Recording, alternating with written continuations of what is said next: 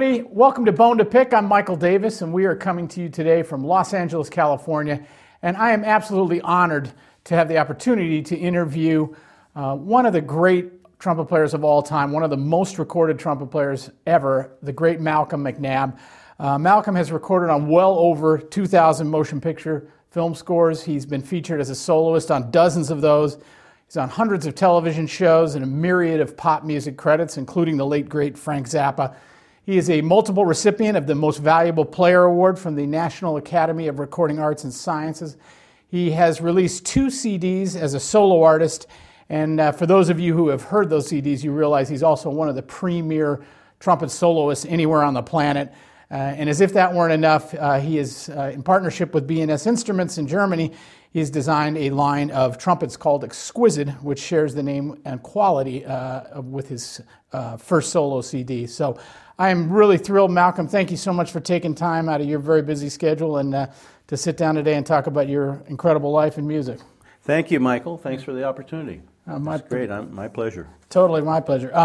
Malcolm, let's jump in. You grew up in Southern California and had the good fortune of studying with some great teachers very early on, and I know you have a lot of great memories about that. Maybe you could share some of your thoughts about those teachers and what kind of impact they had on you. Sure, because, there's not only having good teachers, but generosity is a factor too, and the kindness in which they treat it, and don't try to intimidate you, but share with you. And I always found that the best teachers are students themselves. Mm-hmm. They're always open to whatever works more efficiently and works better.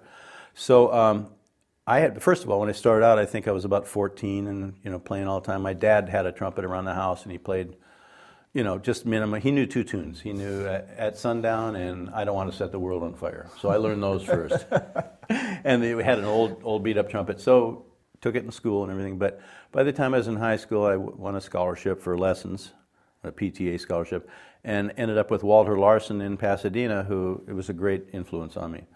Very musical. He had studied with Clark when Clark was in Long Beach, and Herbert Clark, and he was just really good. And he, it was about music, and it was about all the Mendez solos, and about all the Herbert Clark solos, the Frank Simon, Herman Bellstadt, all the stuff. I went through all that, and that was really good. But he was so generous to a point. Like he said, well, I can't do much more. We got to go to someone else. So, he gave me some names, and, I tried out these guys. The first 2 didn't work out. They were all great players, but didn't have time mostly. And then I ended up with this guy, Jimmy Stamp. I'm thinking, is that Postage Stamp's brother or something? I never heard of the name Stamp. But, I thought, okay, well, I'll do that. This is the 3rd choice, and, went over to his studio, and, I was amazed when he said, no, don't get your horn out. Just stand up there with your mouthpiece. What? It was sort of strange. So I did it, and something made me come back, thinking there's something to this, but I don't know what yet. And really, over the years, I realize now more and more, it takes a long time to enjoy all the results and benefits of this, like when you're my age. Mm-hmm. And I realized here was my teacher, Jimmy Stamp, sitting, playing with everyone all day long in an easy chair with his legs crossed and sitting back like there's just nothing to it, playing from pedal C to double C. And I'm thinking, what's up with that? And I realize that now I can't brag about the benefits to people when I'm teaching them what I do, that, your most incredible benefits are going to happen when you get to be my age, and it still improves and it still gets more efficient, and it's only about efficiency. So that was probably he was the biggest influence on me. And before I went back east, I think, so 1960 I started with Stamp. That's going on 54 years ago. That's how long I've been doing this one routine. Mm-hmm. And so, the deer in the headlights look that people get, young people these days, go, are you kidding me? How long is this all going to take, Pops? Well, I say, well, I'm in my 53rd year, and any other questions? I mean, it's getting better, so I just take it from me, and you won't know it until you really get to be an old guy, and then that things got so efficient, and it's all about pitch center, mm-hmm. Staying in pitch center, and learning how to warm up and maintain yourself, and like in our business, where you can't keep warmed up in these places, to warm up and warm down many times a day, mm-hmm. because you sit and get cold for an hour at a time and you can't play. So all this stuff has helped me with that.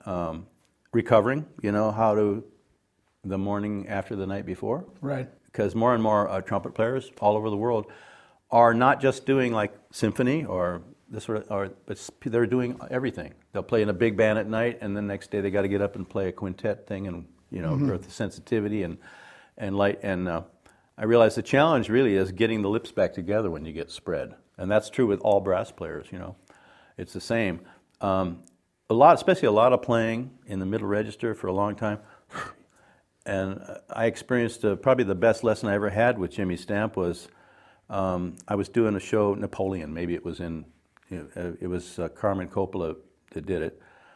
It was an old 1927 silent movie that it was 4 hours long, and he had some Beethoven in there and some original music, but it was wall-to-wall music. And we had a pretty strong trumpet section. We had John Adino, Warren Looning, Bob Finley at one time, and Mike Ortega was another guy. But we did it several runs there at the Shrine Auditorium, and it was like it was really a bloodbath for trumpet for sure. But I found out we used to have TV films sessions that started at 8 a.m. And now how do you get it? The first thing is get them back together in the morning. Trying to attack and get the buzz going. It wasn't happening because they were too spread apart. So I called Jimmy Stamp at night and I said, I have to get in, but I don't have any time and I can't get it together. And it was getting pretty emotional with me. I was going, what do I do now? So he says, well, get your horn now on the phone, and it's the best lesson I ever had over a telephone. Put the phone up here, cradling it. He says, okay, now have you started the tone with an articulation, just the air? I said, well, I haven't tried that yet. Okay, just blow air until it comes out. Take like a second line G and just no tu, pu, ku, anything to start it, but just let the lips start vibrating with the air naturally. Boy, he was right. In 5 minutes, he had them together and back to square one. And then he said, well, play it a long tone. Now, play it, hold it out. Now, put a bend in the beginning of it. And I mean, he means a mechanical bend, but nothing gradual, not da, but ooh, ah. So bending to the false note and playing against the resistance, coming right back up on line and holding it out. Whew, it started really coming together. Wow. So, and this is true with all brass instruments because I've taught these, with all multiple instruments in master classes, and I've even done them under a tree in Hungary at this brass camp one time, where they didn't really speak English, but just to illustrate, how to start and how to bring them back together, how to maintain them, and at that point I realized that's a valuable thing. I'd already had a lot of lessons with Jimmy Stamp, but I realized that got me out of the woods. That was the cure, but maybe it's also the prevention. So then that was incorporated in my routine before I do anything else. Start the lips just vibrating on their own, naturally, with the air. And I do that for a couple minutes, and quicker and quicker all the time, it just gets right to the zone. That's so cool. It's so amazing to have that impact from that team, from him. It was one key thing. That's awesome. Hey, let's jump ahead to 1964. You came to New York. You joined the Army and played in the West Point Band, which back then, and it's still a great band, but back then I think it was a really exceptional service band. During your time at West Point, you studied with William Vacchiano and John Ware of the New York Philharmonic. That's right, what kind of an impact did they have on you in terms of your playing at that stage? Well, huge, in a different way. The first guy I could get in with was Johnny Ware, and he was such a great musician, so musical.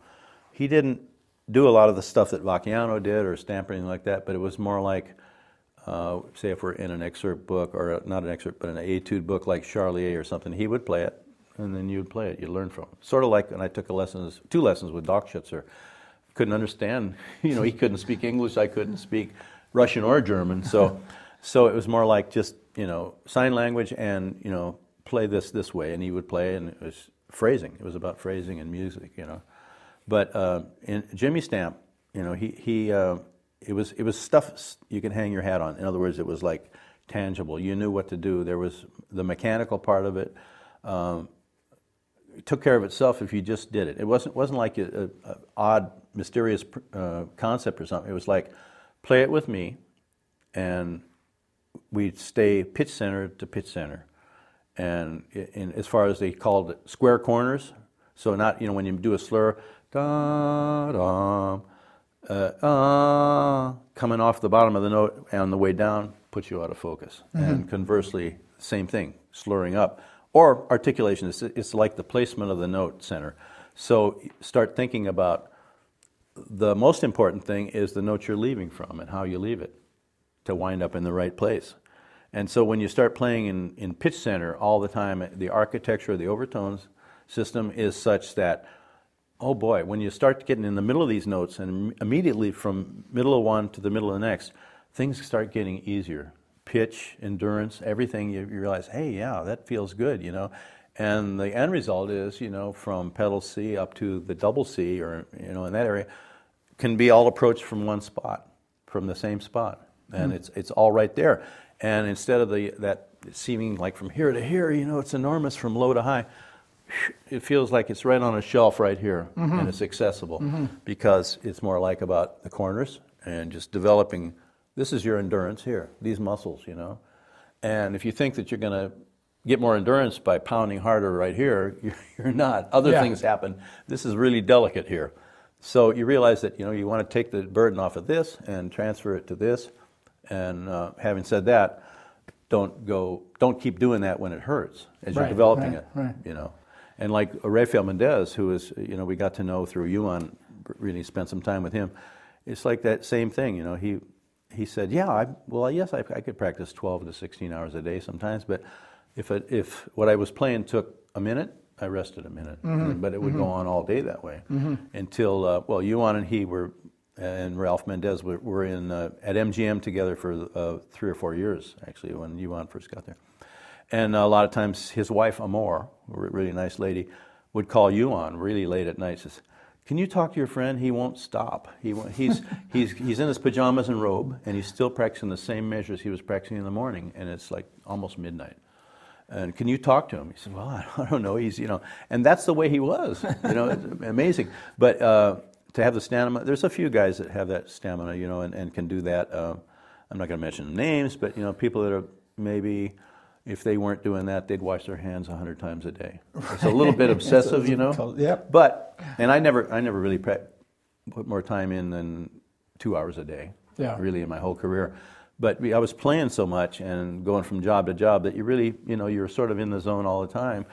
That's why it's hard to do once in a while. Yeah. If you can go a month through between jobs. If you're not practicing every day, you can't sit in a first trumpet chair not knowing what's going to come in. Sure, sure. Malcolm, in 1969, then you came back to Los Angeles. Yeah. And you would start what has become one of the most prolific and successful recording careers of all time. Can you talk about your feelings at that time when you got back to LA and just kind of getting your bearings? And I assume you started getting studio work right away and were not right away, really. Not right away. I came back because Mommy and Daddy, they had a house and I was out of work. Actually, after West Point, I went up to Maine. I was in this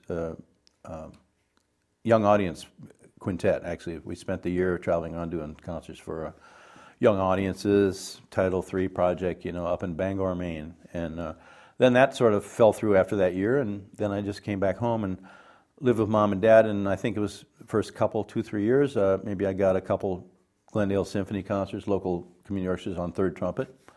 And, so the nice thing about a place like LA, there's this crossover, the same people that are doing the casuals are involved in studio work. So you have to wait until someone... A lot of times people say you got to wait for someone to die, but no, really, someone doesn't show up or someone gets busy.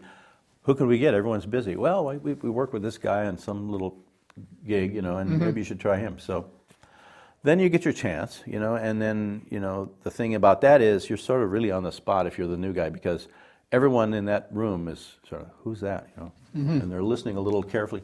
So it's important that, you don't come in and say you're a jazz specialist and sitting in front of the orchestra in a solo chair playing something legit, or vice versa. If I got plugged into a jazz job, they think, who's that putz? He's setting it back years. But no, you have to realize that you have to be in the right spot for you, and know how to pass it or know how to get, and it's teamwork really. That's what I found out over the years. The best things happen when you got a section of trumpet players and everyone does something, and if it's Chuck Finley, Warren Looning, the guys that you're around, hey, if I'm playing first, it's in my book, and hey, he does it better, he does it for breakfast. Let's get in and get out of here and get in tune and go home or to go to the next job, and let's just get it done, whoever does it. And to sit there and struggle on some kind of lead part when I got a lead trumpet player sitting here that can just do it easily, efficiently. So it's like that cooperation, just everyone knows what they do, and you don't want to get caught like, hey, I can do everything, and get out there and step on it, So those are things to learn, and getting along with the guys. Those are your colleagues that you can't, no matter how good a player is, you come in with an attitude and start cutting people out, get too aggressive, that makes a difference, find a way to blend in for sure, first. Yeah. And like probably the first several years I worked in, I probably didn't say a word. I just sat there and watched it all going, wow, I'm glad I'm not there in that chair now, but I'm listening to the guy do it, I'm going, wow, and I'm learning, and I'm thinking, okay, maybe one day. And so gradually sort of worked into that, and you learn how the pacing is so much different, that, you can sit and not stay warmed up all this time and still have to, all of a sudden, the red light goes on and, there's air conditioning in the room, your horn is ice cold, now play. That's the challenge. That's not for everybody, and you have to get used to that. So I think that, like I got used to it because 43 years later, that's what I've been doing. But if they ask me to go down to the Philharmonic and play something that's been on this program for a year, and I know that everyone in the audience, there's some students out there that know the notes, I wouldn't want to do that. I don't feel comfortable doing that. One shot and it's this, but that you're in that environment. It's the pacing is the most important thing to get used to. How do you stay warmed up? How are you stand by, stay loose, and get ready to do it when all of a sudden, boom, let's go. Because as you know, that everything stops and they have to fix music, they have to change things. There's a lot of factors. There's a director and a producer and everyone else involved working things out. So that's a great piece of advice. I think a lot of times as instrumentalists, we don't think about teamwork, but clearly that's a part of your thought process, and it's really outstanding piece of advice for us all because, like you said, somebody's doing something at a very high level. You can't do everything, so why not utilize the talent that you have next to you? And listen and learn. Yeah, maybe. But and then there are times when you get stuck and there's no one else there. If it's like a one trumpet gig, and then all of a sudden, okay, thank you strings, thank you woodwinds, and then we just keep the brass and or sometimes I was the only trumpet there, and then a rhythm section is there, and Ray Brown. And maybe J.J. Johnson and Bud Shank, are sitting next to me, and I'm playing like in a little front line of a head charts. I'm going, oh, there's no boy. Sometimes you get caught in that, and then it's up to the contractor. And I remember doing that one time on something that was. I'm thinking, nothing in the book, all tacit sheets, and I'm laying on a couch, and all of a sudden I hear trumpet, and wake up. Run over between some baffles, and all I'm seeing, no one except this baffles that I'm in, and there's no music in it. And the red light's on, and the composer, whoever that was, is like, it's coming up. He's getting ready to take the cue. The red light's on. They're going to record trumpet. Miles, cool. Boom. I'm going, Miles who? Harmon mute, whatever, and I played some dumb stuff, I'm thinking, oh God, I hope no one ever, I hope they don't use it, I hope they don't hear it. And then a week later, the same contractor calls you for something like that, and it's all faking. And guys like that, like Bud Shank, are with you, and it's intimidating. It happens sometimes. It's typecasting and stuff like that. I've been actually on a gig in a recording studio where it was faking behind a singer, and the contractor really had messed up. He had me on the wrong job, and meanwhile, over at the studio in Hollywood, there was a movie lot. There was a guy that's a jazz player trying to play a legit thing. So like we just, after about an hour into the date, we changed places. It was about a 15-mile trip. But you go over there, and now you go over there. Okay. So, it's a call of them. So, there's things that can come up all the time that you're not comfortable with, and styles. so much these days that I'm not sure some of the people doing it. I mean, have you listened to the 20s, the 30s, the 40s? You know what kind of mutes they play, how they phrase or stuff like that? I've always tried to listen to the old bands and you know, like when it's a period thing, you know. Or, like, okay, this is modern times, but it's a hotel in New York. It's Lester Lannon. Who? You know? Right. It's corny. Right. Different kind of vibrato. And I've heard even like sax players be on something that says, "Oh yeah, it's you know," and they're playing rock and roll style, you know, and they say, "No, it's society. It's New York society. It's a corny band, you know." It says, "Okay, gotcha," you know.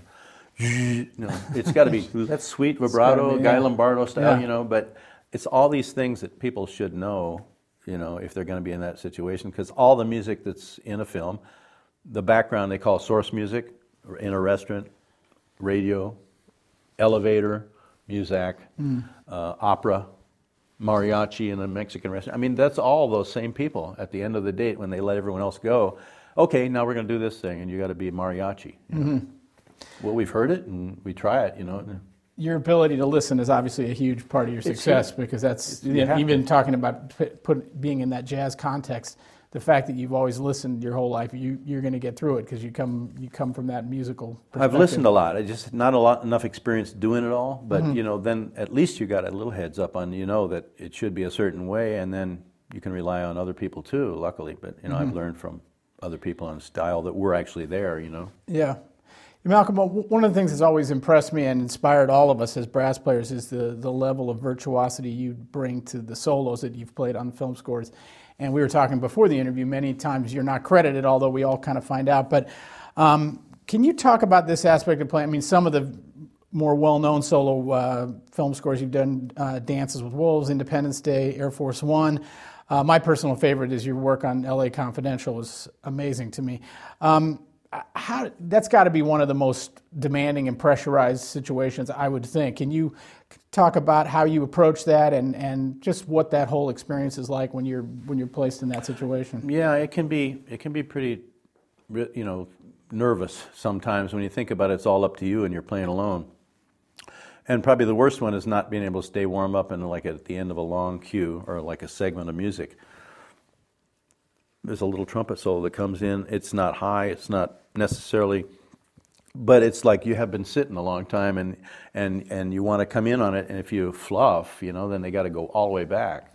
And so you got people sitting in front of you looking pretty bored, you know, like violas and stuff like that. And then, you know, you might be playing something over and over, and you always got it, and then the next time you miss the note or an octave slur or something like that, and they turn around with this dirty look. How could you do that? You know, I mean, we want to go home. You know, I mean, and so that's added pressure too. Sure. You know, but I just think in terms of all my the basics of tone production, and okay, make sure there's an articulation there. Stay in the middle of that note before you go to that note, and that's all happening under a phrase.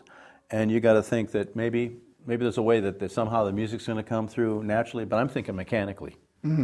Not taking chances, playing safe, you know, okay, make sure you put enough into it and you don't want to, you know, fluff it. So, you know, those things are like that. But of course, if you're doing solo things where, you know, you're doing it for a long time, you sort of, you know, you're warmed up to it, and then the endurance is the other thing that might come up, you know, how many times you're going to do it. We did a title with Dennis McCarthy and one of the Star Trek things called, what was the name of it? Not the Next Generation Star Trek, Deep Space Nine. It was one of the spin-offs there. And originally I played the solo. They did it again. Another guy played it, so different ones are rerun all the time. But I think I have to play it about 50 times in a morning. Ba ba ba bum bum ba ba bum ba ba ba bum bum ba ba bum bum bum. It's a theme, you know, and then the difficulty starts the intro as a big high horn solo. That's got a nail. Now trumpet comes in and plays for like 16 bars, going up to high C concerts. Dum bum ba ba bum bum bum. And so, you know, over and over, and the challenge becomes not music, hitting the notes. Yeah. They're going over and over and over. It's like take 30 something now, and you know, sitting there, and then sort of I finally scratched something, and then of course the orchestra went, You know? Yeah, you know. They wanted me to miss it. You know? You finally missed it. And so that's how it went down. And then at the end of that, 4 trumpets had to play that same thing in unison. And then so it had to be one take that had no clams. And it was pretty. And then you better hope that it's going to be good because these things rerun. You know, yeah. People in the old days didn't think about syndication or.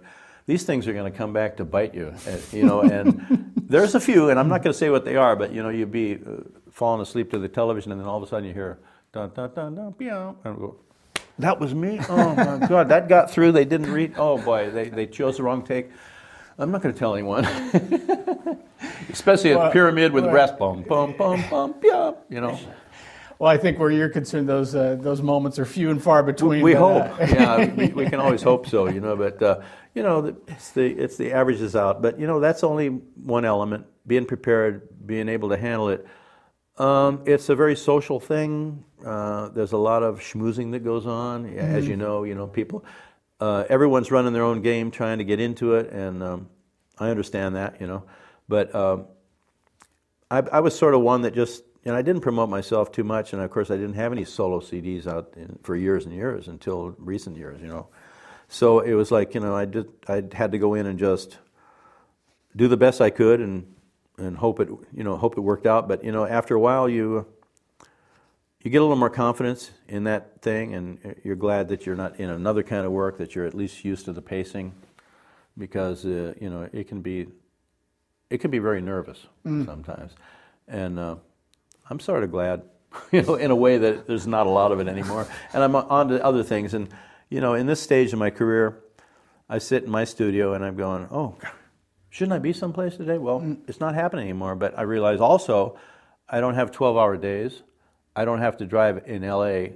for 3 to 4 hours every day to get to and from during rush hour both ways anymore. And I'm thinking, well, that's good because everything's over on the west side from where I live. And you really literally spend between 3 and 4 hours coming and going there in the car. And you know what that means is, okay, you're driving like this in rush hour traffic, LA traffic, then you get a horn and your neck and shoulders are in the same position, and then you get done with that and then you get back in the car and this is no wonder we're so tight, you know. You know. Yeah. You make it sound so glamorous. Well, you know, that's the nitty gritty of it. That's you know, I'm classifying that into the division of, you know, I'm glad glad that part's over. Yeah, you know.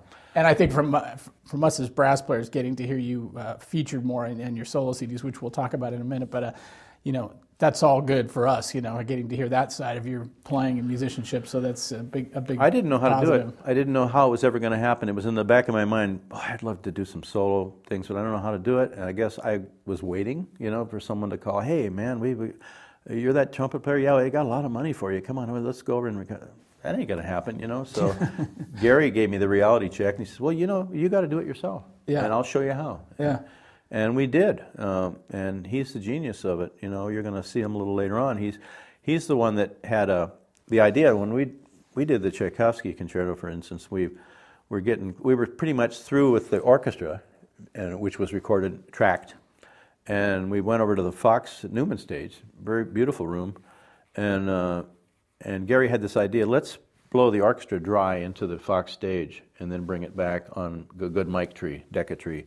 And bring a good quality back in and put it on a track. In other words, record the orchestra part in the room.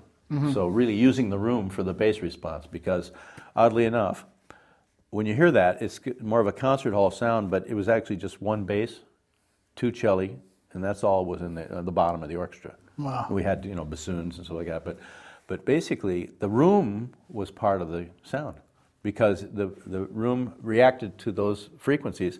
And we had the whole room, the floor. And so and Gary was right, an engineer, a very famous guy that had been around for a long, long time. He said, Gary, it's not going to work. We've tried this many times, you know, and no, it's not going to work. Not going to work. Gary says, I think it's going to work. And he says, no, Gary, I think it's going to work. So he stuck with it and prevailed. And then when we got to the final mix of everything, all you had to do was just bring that fader up just a bit so you could feel it. And all you felt the floor now. And that's why it became not my garage anymore. And it's funny because well, Gene Pokorny in the Chicago Symphony, he knew about this, and he said, man, you got to send them out. I'm going to give it to the brass players in the Chicago Symphony. So they're all good guys, Chris Martin and John Hagstrom and Taga, Larson and John, or Mark is the other guy. And, I actually heard the comment, why can't our band sound like that in our symphony hall? I said, well, hate to tell you, that's my garage. That's my garage. So, that's the genius of Gary Grant. He put that whole thing together, and I couldn't have done it without him. And we did 2 of them together, and then, he's busy with other things and bigger fish for sure, but I realized that I'm sort of on my own trying to get going on the next one. And, a lot of upgrading in the studio, and then now the studio's a storeroom because we're remodeling, doing a major remodel, and enough of my problems. But I actually had recorded in Budapest, my wife's hometown, Budapest, Hungary. We recorded with virtuoso gypsy musicians, the kind that are, they're really gypsies. The ethnic thing is there, but also Franz Liszt Academy, really schooled people. And lo and behold, we end up at the studio where he's the first guy that ever used Pro Tools in Hungary, and he teaches it. So it was like no snags, anything you want to do. And it was spectacular. So cymbalum, bowed bass, and guitar, And I recorded, I did guide tracks, but we still have to really clean them up.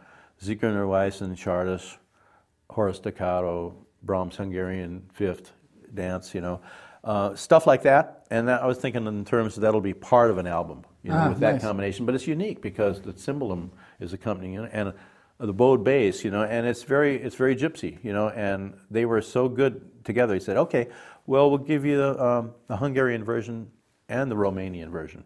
I said, "Great." And then I thought, well, this could be a collage. So, can you give me bridges that go from C minor to D minor to C minor, and stuff like that I can use? And then they did a bunch of those. So that's the way I visualized that project winding up as part of the next CD, my third one if I ever get to it. But it's more like I know I can do it because I'm getting more efficient all the time, and that's going back to that good fortune of running into Jimmy Stamp back in 1960. Right, getting that mindset. That's great. Yeah. And we'll certainly look forward to hearing that project for sure. Just to kind of take a little bit of a step back with I wanted to throw out some names in terms of film composers and folks that you've worked with, and just maybe have some quick thoughts you might have about these amazing musicians and your vast level of experience with each one of them. Why don't we start with Jerry Goldsmith, who was the composer on the L.A. Confidential, and you did that great solo. I think I worked with Jerry the first time in 1971, Wild Rovers. I was playing third trumpet, watching in awe of everything that was going on, and the big orchestra. It was a Western movie. And then I think I worked on MacArthur and everything. But it several years later, we did the Star Trek, original Star Trek, the movie, and I think it must have been 1977 or something like that. And that was big. But there was a little problem with that because there was a lot of chiefs in the booth. It was a Paramount picture, but we were doing it at Fox, and we had a new music supervisor that was 20-something and didn't understand things. He hated us. We all got fired, anyways, from Jerry. And Jerry walked off the picture. Coming back from lunch at Fox one time, threw the baton down. Let's go home. That's it. He was hearing too much in the headphones from the booth, And so when they came back, it didn't include us. We didn't get it, and because the guy was telling them, this guitar player was in there and he's saying, "Oh, these guys aren't like the New York guys. You need legit guys. Let's get the guys from the symphony." So they weren't available, so they end up getting the students that play backstage, the extra players. But we did probably the 80% of it is on the movie and the ones we did. But there was there was a hiatus of a month or so. They didn't record anything, and then when they came back, we didn't get the call. So at that point, I was blaming Jerry. I said, "Oh, you didn't step forward, and we did a lot of things for you." But I realized that I wasn't cheating anyone except me, not being with him. For 10 years, I didn't take any calls. I turned them down because I guess I was trying to teach him a lesson. And then finally, I realized, I think Inner Space. I went back in the middle '80s or something for a thing called Inner Space, and that's when we talked, and he said, "Well, I don't know what the problem was." I said, "That's all right, Jerry, I'm in the right place. I don't want to miss it anymore." I mean, he's the guy, he was such a good, And so, at that point, he's the one that gave me 2 screen credits. And out of all the movies I've done, I had 3. I think Horner, I got 1 with Horner one time, and that's another story totally. But Jerry was a pleasure to work with. He's always knew what he was doing. He had a great concept. And here's a guy that, remember, he got his foot in the door at CBS as a clerk typist, and he was already a great musician, But pretty soon he was scoring Playhouse 90, which was a live show on the air, Wow. And then they started there, and amazing guy, and the way he did things, it all worked, and he had those multiple time things going, and these pre-recorded clicks, a lot of 5/8 things in there, and he liked that, So I think he's at the top of the list. It's hard to say a favorite or anything like that over the years. Yeah, sure. Because look at the people I've gotten to work with: Bernard Herrmann, Alex North. Yeah. How about your experience with Bernard Herrmann? I mean, Bernard Herrmann is just one time, and it was Taxi Driver, and Yuan was there in the first chair, and Ronnie Lang played the soprano sax, and it was amazing because he had not been here for a long time. He had it out with Hitchcock. He moved to Europe, and he didn't come back for a long time until this, and then it was Martin Scorsese, right? And Steven later told me, he says, Marty, what was the story on that? Because he seemed like he yelled at you on the stage. He said, Marty called. And he says, your idol's over at Warner's. You should go over there. Bernard Herrmann. He says, because Steven, we were talking to him, when he was 9 years old, he was a clarinet player, but his first dream was to be a movie composer before a director. Oh, is that right? Yeah. Wow. Yeah, and he played clarinet. Matter of fact, he played clarinet on Jaws, and so did John played trombone. Yeah, remember the town band on the island, there was a place where there's a parade going on, and you hear this background of sort of amateur musicians. They got the the instrument out of the attic, and just for the parade once a year. And so it was perfect. Me and Graham Young on trumpet, Steven Spielberg on clarinet. And so we did that at Universal. That was 1975, I think, But I don't know how we got off on that. Oh, yeah, it was about Scorsese. He went over there, and Bernard Herrmann took a break. Was sitting at the end of the editing desk, and we saw Steven walk over and lean down to him and was talking to him, and then all of a sudden the neck turns red, the veins are sticking out. He's yelling at me, what the hell? Anyway, he said, boy, I've always been a fan of your music. I always collected your albums as a kid, and went on how great you are and you're a living legend. My God, and then he says, so why do you always use Johnny Williams for your scores? Yelled at him, and I think, that's what he said, all right. He was bitter. And the oddest thing is, at the end of the week when we scored at Warner's for probably 4 or 5 days, he was staying at the Universal Hilton in Universal City and died.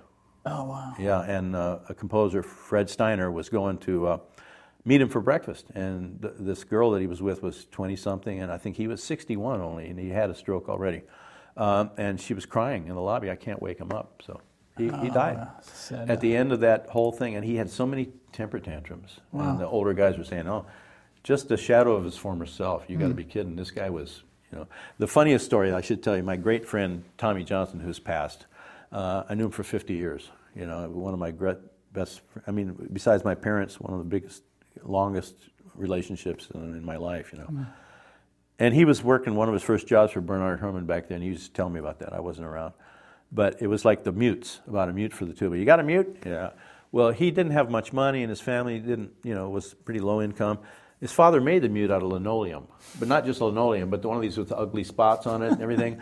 And it was a tuba mute made out of linoleum. And it just looked bizarre. And Bernard Herrmann says, what is that? He says, well, that's my mute. He says, no, that's no good. You need a metal mute, And so, I don't know what to do. So we don't have the money to buy a mute. Went home and told his father about it. They went out to the garage, spray painted it silver, and came back the next day. That's what I meant. Perfect. Creative solutions by Tommy Johnson. That's awesome. And that was funny. But just working with him that one time, I realized he was great. Remember, his first score was Citizen Kane, and the last one was Taxi Driver. Wow, that's amazing. All those Hitchcock pictures in between. Was it The Man Who Knew Too Much, or I can't remember. Yeah. But all those suspense movies. Yeah, an incredible career, to say the least. Yeah. Oh, you mentioned another incredible composer, John Williams. I'd love to hear I know you worked with him extensively. And I also want to mention, you did the NBC nightly news theme with yeah, we did it. We did it once back in the '70s at Paramount. It's sort of a real dry sounding, not the best recording. I think they're still using some of those, but then probably it's been 6-7 years ago. We did a big orchestra with him. Even the videos are on YouTube of us recording it. Right.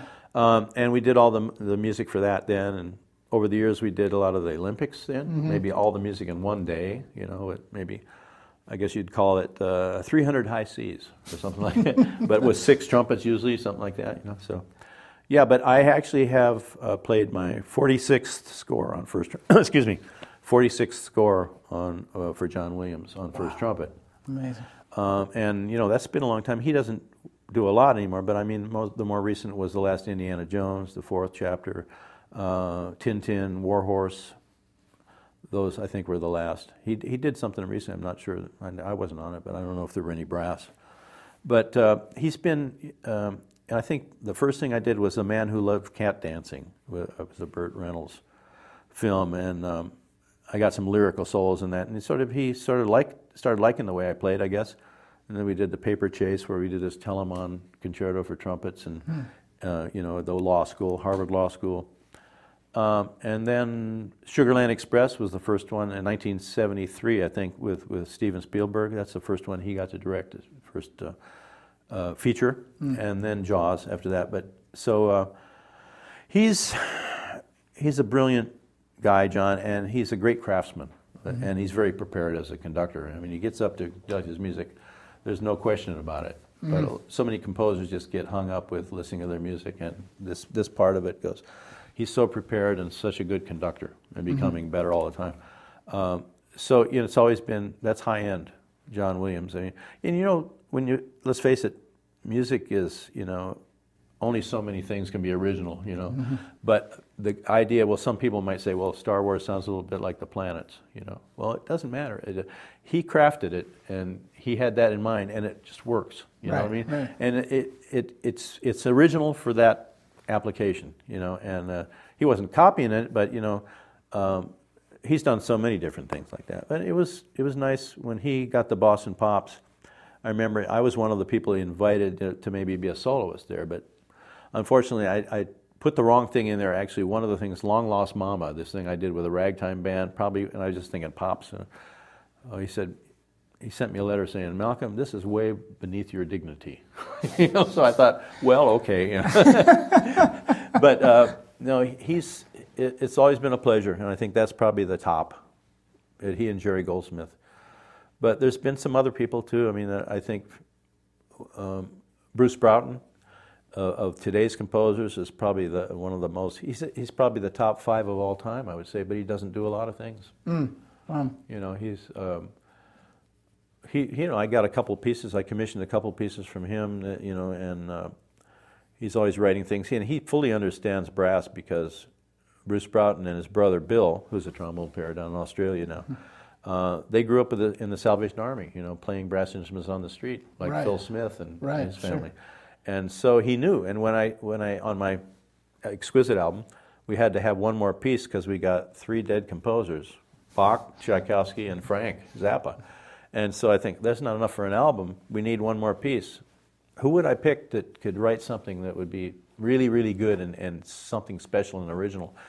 And saloon music came up. And then I asked Bruce to write me a piece. He said, like what? And I said, well, something more traditional, like has traditional stuff in it. So he took that, and what he did in the movie Tombstone, and I think he did that in London.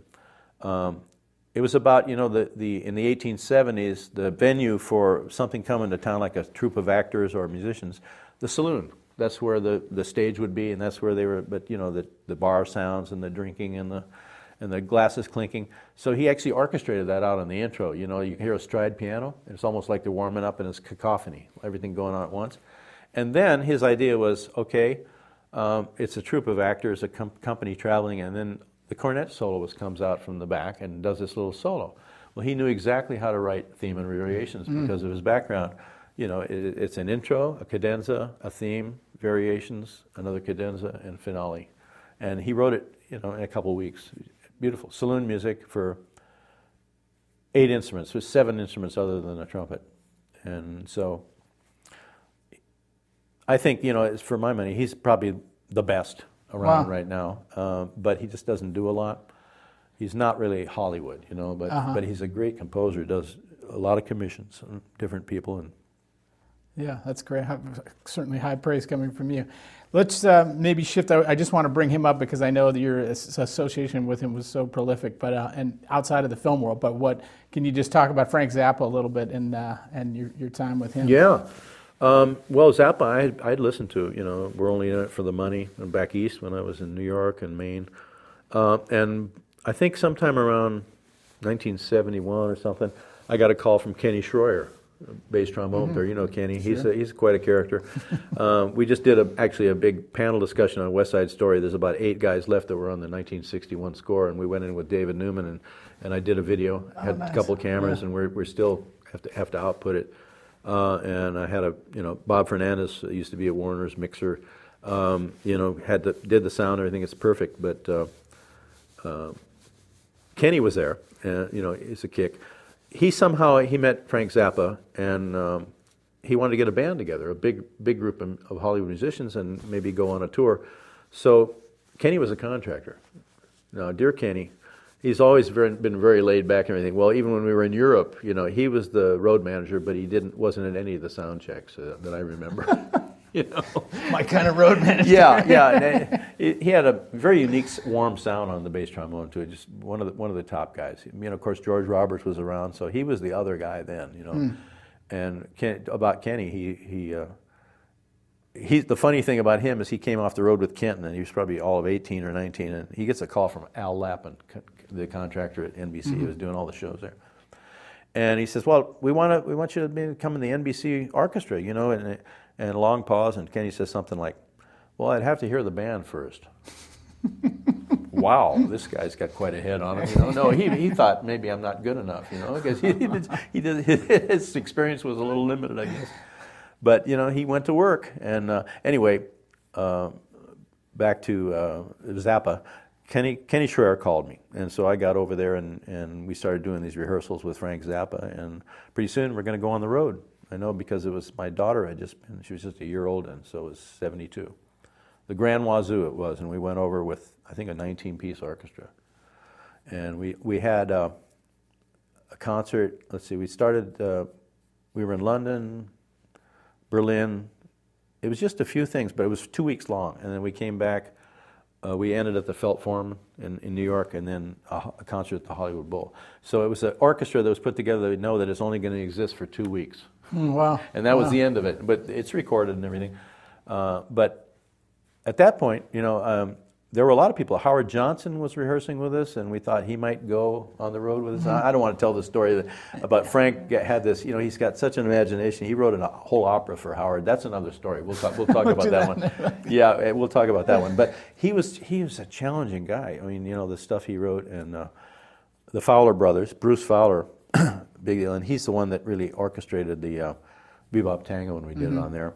The piece that Frank wrote for me. It's funny because after we played a couple times together, I think it was after the Grand Wazoo tour, we had a 10-piece group with 5 brass called the Petite Wazoo, and we went out and we did runouts on weekends, and we never went to Europe, but we went a lot of places in this country, and so I was on the road with them, not constantly, but, weekends we went out, and then it sort of I was realizing I wasn't getting really established in town. And if I'm gone, I'm going to miss out. So I think I just told him, I got to do it. I got a young daughter, and I'm missing all of it. So, but it was great because, Bruce says, even it's out on YouTube someplace, he's rehearsing the Bebop Tango with his brother Tom, bass player.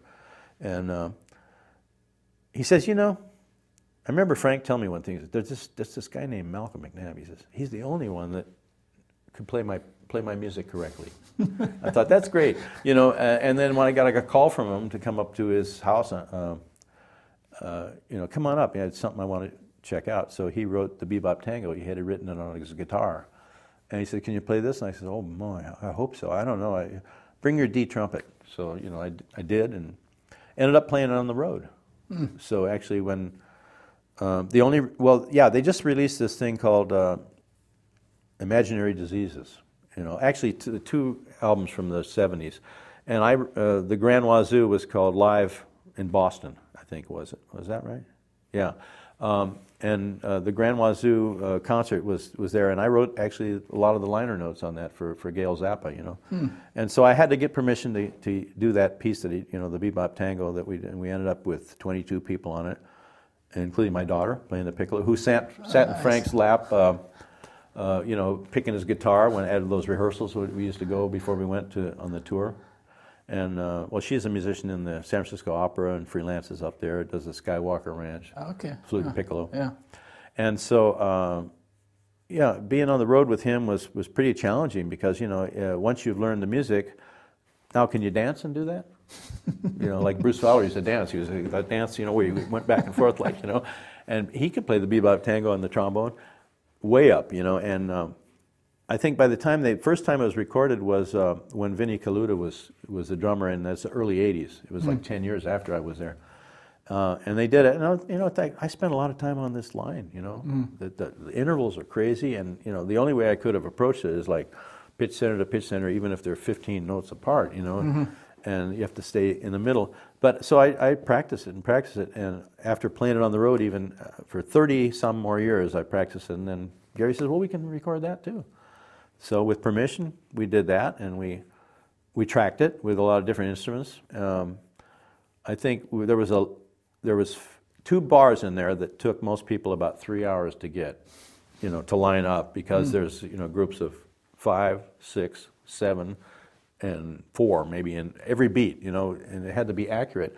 It had to line up, and even the drums is hitting everything, And Dan Higgins, I think, was the one that held the record. I think he got it done in 2 hours.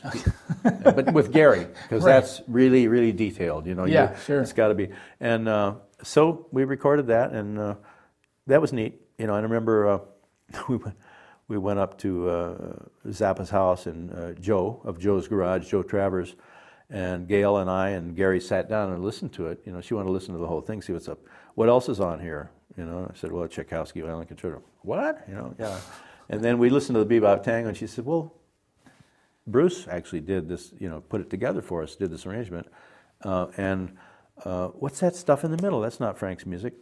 Well, you know what? It's actually, when they did it on the road, it was a head chart, and people played solos. Well, we're not doing that here, but we're doing a dialogue with the trumpet, and between the trumpet and the woodwinds and the percussion. It was a dialogue, it's call and response, And so that's what we did with it, and we realized it's only like a minute and a half line, so we had to have a middle section and then come in another key at the end. And so that's the way we explained it. We said, that had to be orchestrated out, because it's not an improvised solo, but it's Frank's music, based on those themes, that row of notes that he did. And so I even went in retrograde. I actually did an intro that was backwards, that same line of notes when you hear that. And then out of tempo and everything like that. But that was challenging, and I think it was probably the most challenging stuff I ever had to do. And a lot of people said, oh, he was so mean, so tough, so demanding, everything. I said, yeah, but you know something? Everyone got to get better chops. Everyone got to be better because he pushed it. Yeah. He pushed it a little further each time. Yeah. And he was great. It was a great experience, and the people I work with, Tom Malone, Bones. When we had the Petite Wazoo, he was in that, and of course the tuba, trombones, flute, piccolo, tenor sax. He had and trumpet and piccolo trumpet, and so me and Gary Barone are there playing, and we're on the ropes, and he'd pick up the piccolo trumpet and play higher than us, after a tuba solo, Yeah, Tom was brilliant in that. So the guys that were there, it was great. It was just a great influence. That's great. It's cool how you, and for those who don't have the exquisite CD, run to malcolmmcnabb.com and pick up a copy because it's amazing. And among the many, many things that I love about the CD, but is just the diversity of music that you've already talked about. But in fact, you could tie in Zappa and part of your own history and all the work that you've done over the years. But of course, your virtuosity kind of carries over and ties the whole thing together. But I really like, from a musical standpoint, it was really cool to. Well, I wanted to really, the motivation was, those three things: the violin concerto, which I used to play after our warm-ups in Jimmy Stamp's studio. No, that wasn't actually. It was when I was approached by the producer about that. But the Bach 2 violin concerto we've been playing in the lessons. We get our C trumpets out, play it until we run out of chops, and so I realized I'd put a lot of work in on that. And of course, 34 years I had been working on the bebop tango line, and then the Tchaikovsky, that was back in '78, and then so I said, well, I've already put the work in on 3 of these things, and so that'll be what we'll do. And he says, well, I'll show you how to do it. So we did it, and then we needed the one more piece, and that was what Bruce wrote. Yeah, so it sort of came together, and it was all new. I had no idea about the process, but dig this. It was all trumpet players. My studio, my garage that turned into a studio, that was John Pappenbrook, who's out with Natalie Cole, and great, strong trumpet player, and he's a general contractor too, and he's built like about 300 studios in town. Right? Wow. And so we got that then, and then Gary Grant, of course, and then while we were struggling away at this, then I get a call from Bobby Shue. Hey, I got a dentist appointment in Glendale, and I heard you guys are up to something over there. Can I come over and check out what you're doing? And he saw what we were doing in progress, and he said, hey, that's going to be really good, and then he blurbed it, and so there was a lot of anticipation. Rob Roy McGregor from the Philharmonic put it out too, that it's something coming up with Malcolm that you got to check out. So that sort of got the ball rolling, and that's how it came together. And I wouldn't have been able to do it. I had no idea where to start. And then what happens after that? Doug Sachs, who's a trumpet player, Sheffield Labs. Remember that, the direct to disc stuff. Well, I did a couple of those with him, and I did the LA Philharmonic with Leinsdorf conducting all Wagner, and and I was subbing with the Philharmonic, and also we did more commercial things where Plaz Johnson was playing. It was called Lincoln Mayorga and Distinguished Colleagues was one of them, and it had it was all direct to disc in one side, But here's Doug. He contacts me and he says, hey, I heard you're doing this thing, and I've always been a fan of yours. Let's make sure that you get this thing mastered and replicated correctly, because that makes or break everything. Yeah, sure. And so he's actually a Grammy-winning mastering engineer. He's been doing it over 50 years. He's one of the main cats, and Producers Studio, I think it's called, or something like that. And he's out in Ojai now, but tremendous help, and said, I just want it, and then, what about replication? Well, there's a guy in Glendale, he plays trumpet too. He's an amateur trumpet player, but he's got this CD company, so let's guide you through the process, getting it done at JVC Digital, and we'll do the test pressings and everything. So that's how that came about. And then the other thing was me and Gary went out for the mastering and realized that there was a new thing there, and I'm not going to talk too much about it because I might be crossing some lines, but there was a process to take the bad ring out of digital. It would really smooth it out and help enhance. And he says, I think maybe on your project it would work, and so we're going to try it. So you and Gary leave the room, and we went out and waited in the waiting room, and because they wouldn't show us the box. It was something new, and then he came back like in an optometrist's office with an A/B switch in the mastering room. And he said, "Do you like this or this? What's better, that one or that one?" So it's like picking out glasses. Oh, well, that one definitely. Okay, 24-bit, 16-bit is what you chose with that process. So that's what we did. And then, then we had to go through the test pressings thing. And it was just like all trumpet guys surrounded me and helped me through this. It couldn't have happened otherwise. I had no idea where to start or how to finish it. And that's how that all happened. That really did. And then I made the other one, and that was just with piano. And probably the major criticism is sonically that it's not the same. It's not orchestral as such, just a piano backing up, so it's maybe doesn't have the same color and warmth that the first one achieved. But it's music, and it's just more violin thefts. I'm in there stealing violin music because I realize there's a whole bunch of stuff here, and I'm not going to waste time doing things that have been done to death. Another Haydn or Hummel or a Hindemith sonata or anything like that. It's all overdone. There's plenty of those around already, and I couldn't top them.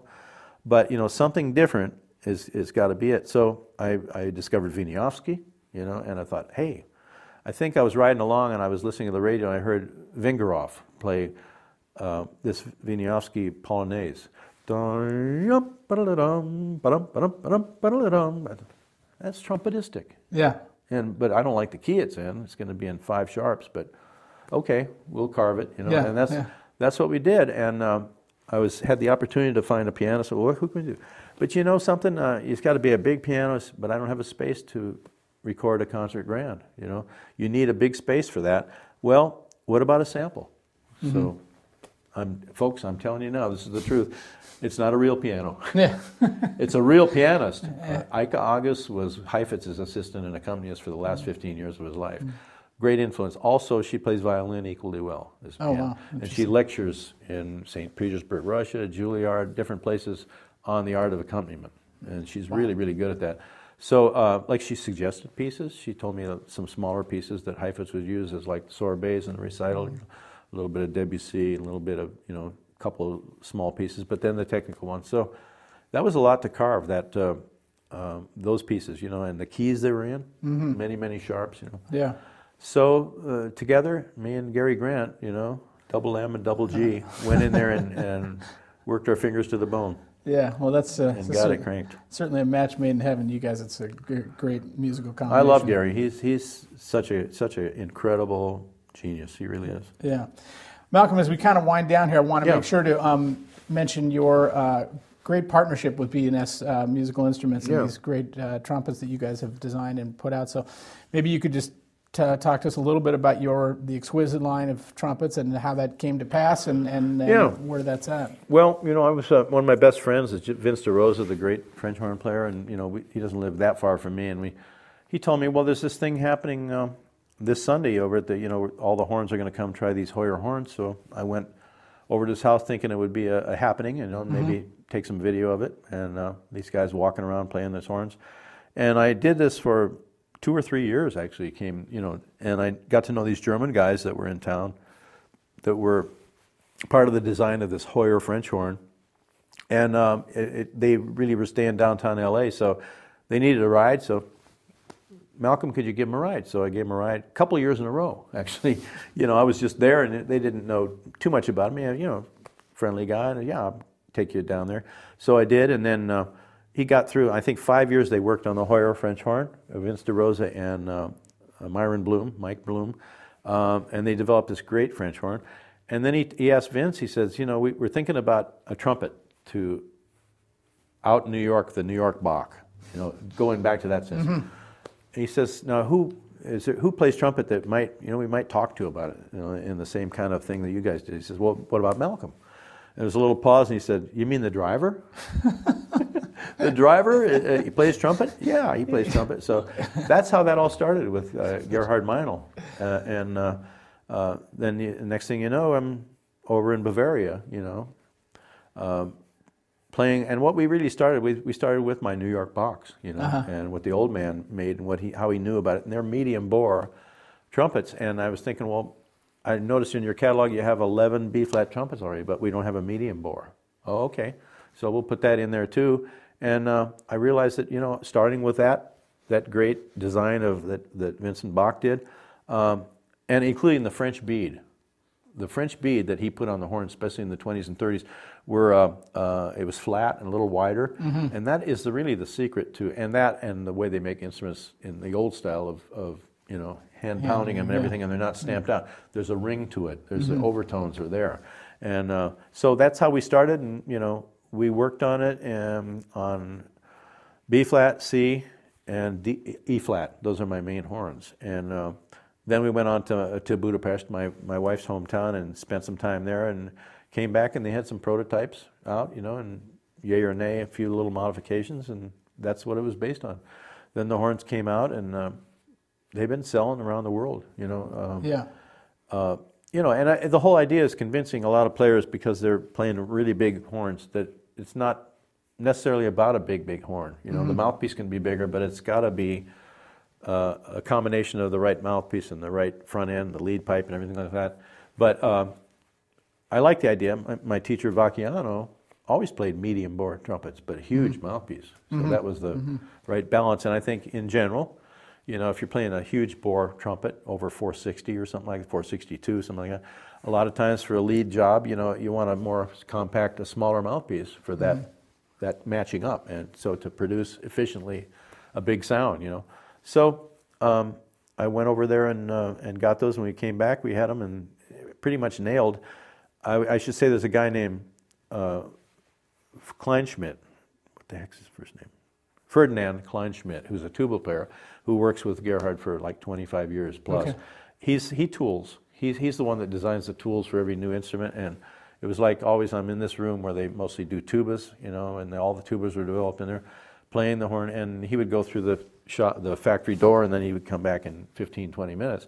And if it wasn't nailed already, it was in the right direction, one more step at a time, then it was there, exactly what maybe a tight place and that it felt to me, and these horns were like just an improvement on what I'd already collected. And I'm going, yeah, that's great. And then when I found out how their quality control and how consistent they were in that factory and the way their attitude about making instruments, I think we've accomplished something really good. And I thought, that's great. And the best thing is I can pick up any of them any place, and they're going to feel the same. Yeah, that's amazing. Well, congratulations on that. I know the trumpet world is thrilled that you put the effort and energy into that. It's good stuff. Well, I just, like I was going to say, that a lot of trumpet players that play bigger instruments, they go, well, and they've tried them in different places, and they go, well, the first thing is, it feels stuffy, or it's like feels too... Back off a little bit.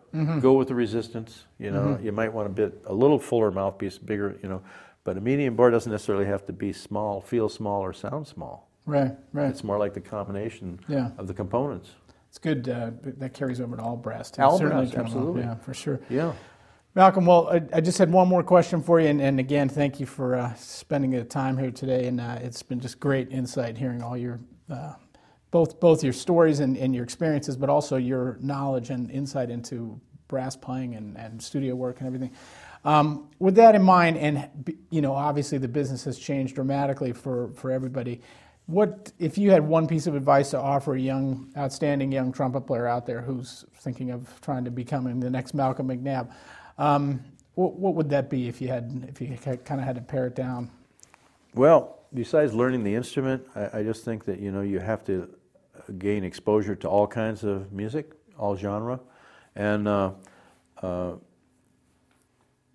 determination is a big factor that people don't think about, and there's been many people that maybe they came from back, whoa, they didn't used to play like that. All of a sudden, everyone's got a different rate of developing, and some, like a guy that's just sort of a so-so player, all of a sudden didn't have any high range. 6 years later, he's playing them, and they're big as a house. There's people like that. But realize that, it's the long run. And I've been contacted by a lot of guys. Well, people, maybe even beginners would say, what do you recommend, everything? Just get as much experience as you can with every kind of music and practice. But remember, there's one factor, it's the determination factor that, is beyond anything else. If you're the kind that's gonna, no matter what you're into, you get knocked down, you get up and dust yourself off and you go back for more. These guys can make it. Anyone that's got that attitude, haven't said that. So, because I get a lot of calls and emails, and I love what you do. I'd love to do studio work. I'm going, okay. Well, initially I have a stock thing that I say, well, you should check into the U.S. astronaut program. There may be a better chance of getting in that. However, having said that, determination is a big factor too. If you really want to do anything bad enough and you're just going to go forward with it no matter what and go back for more, you can probably make it. That's a big ingredient. That really is. And just realize that you're going to learn. If you're listening, you're going to learn from every player that you play with, good or bad.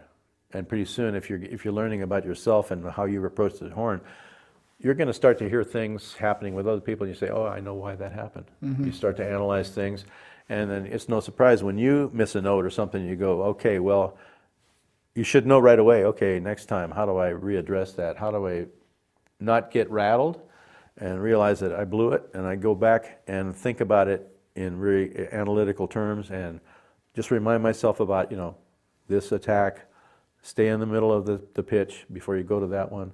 Don't even think about making a slur where you go, and then you just air out.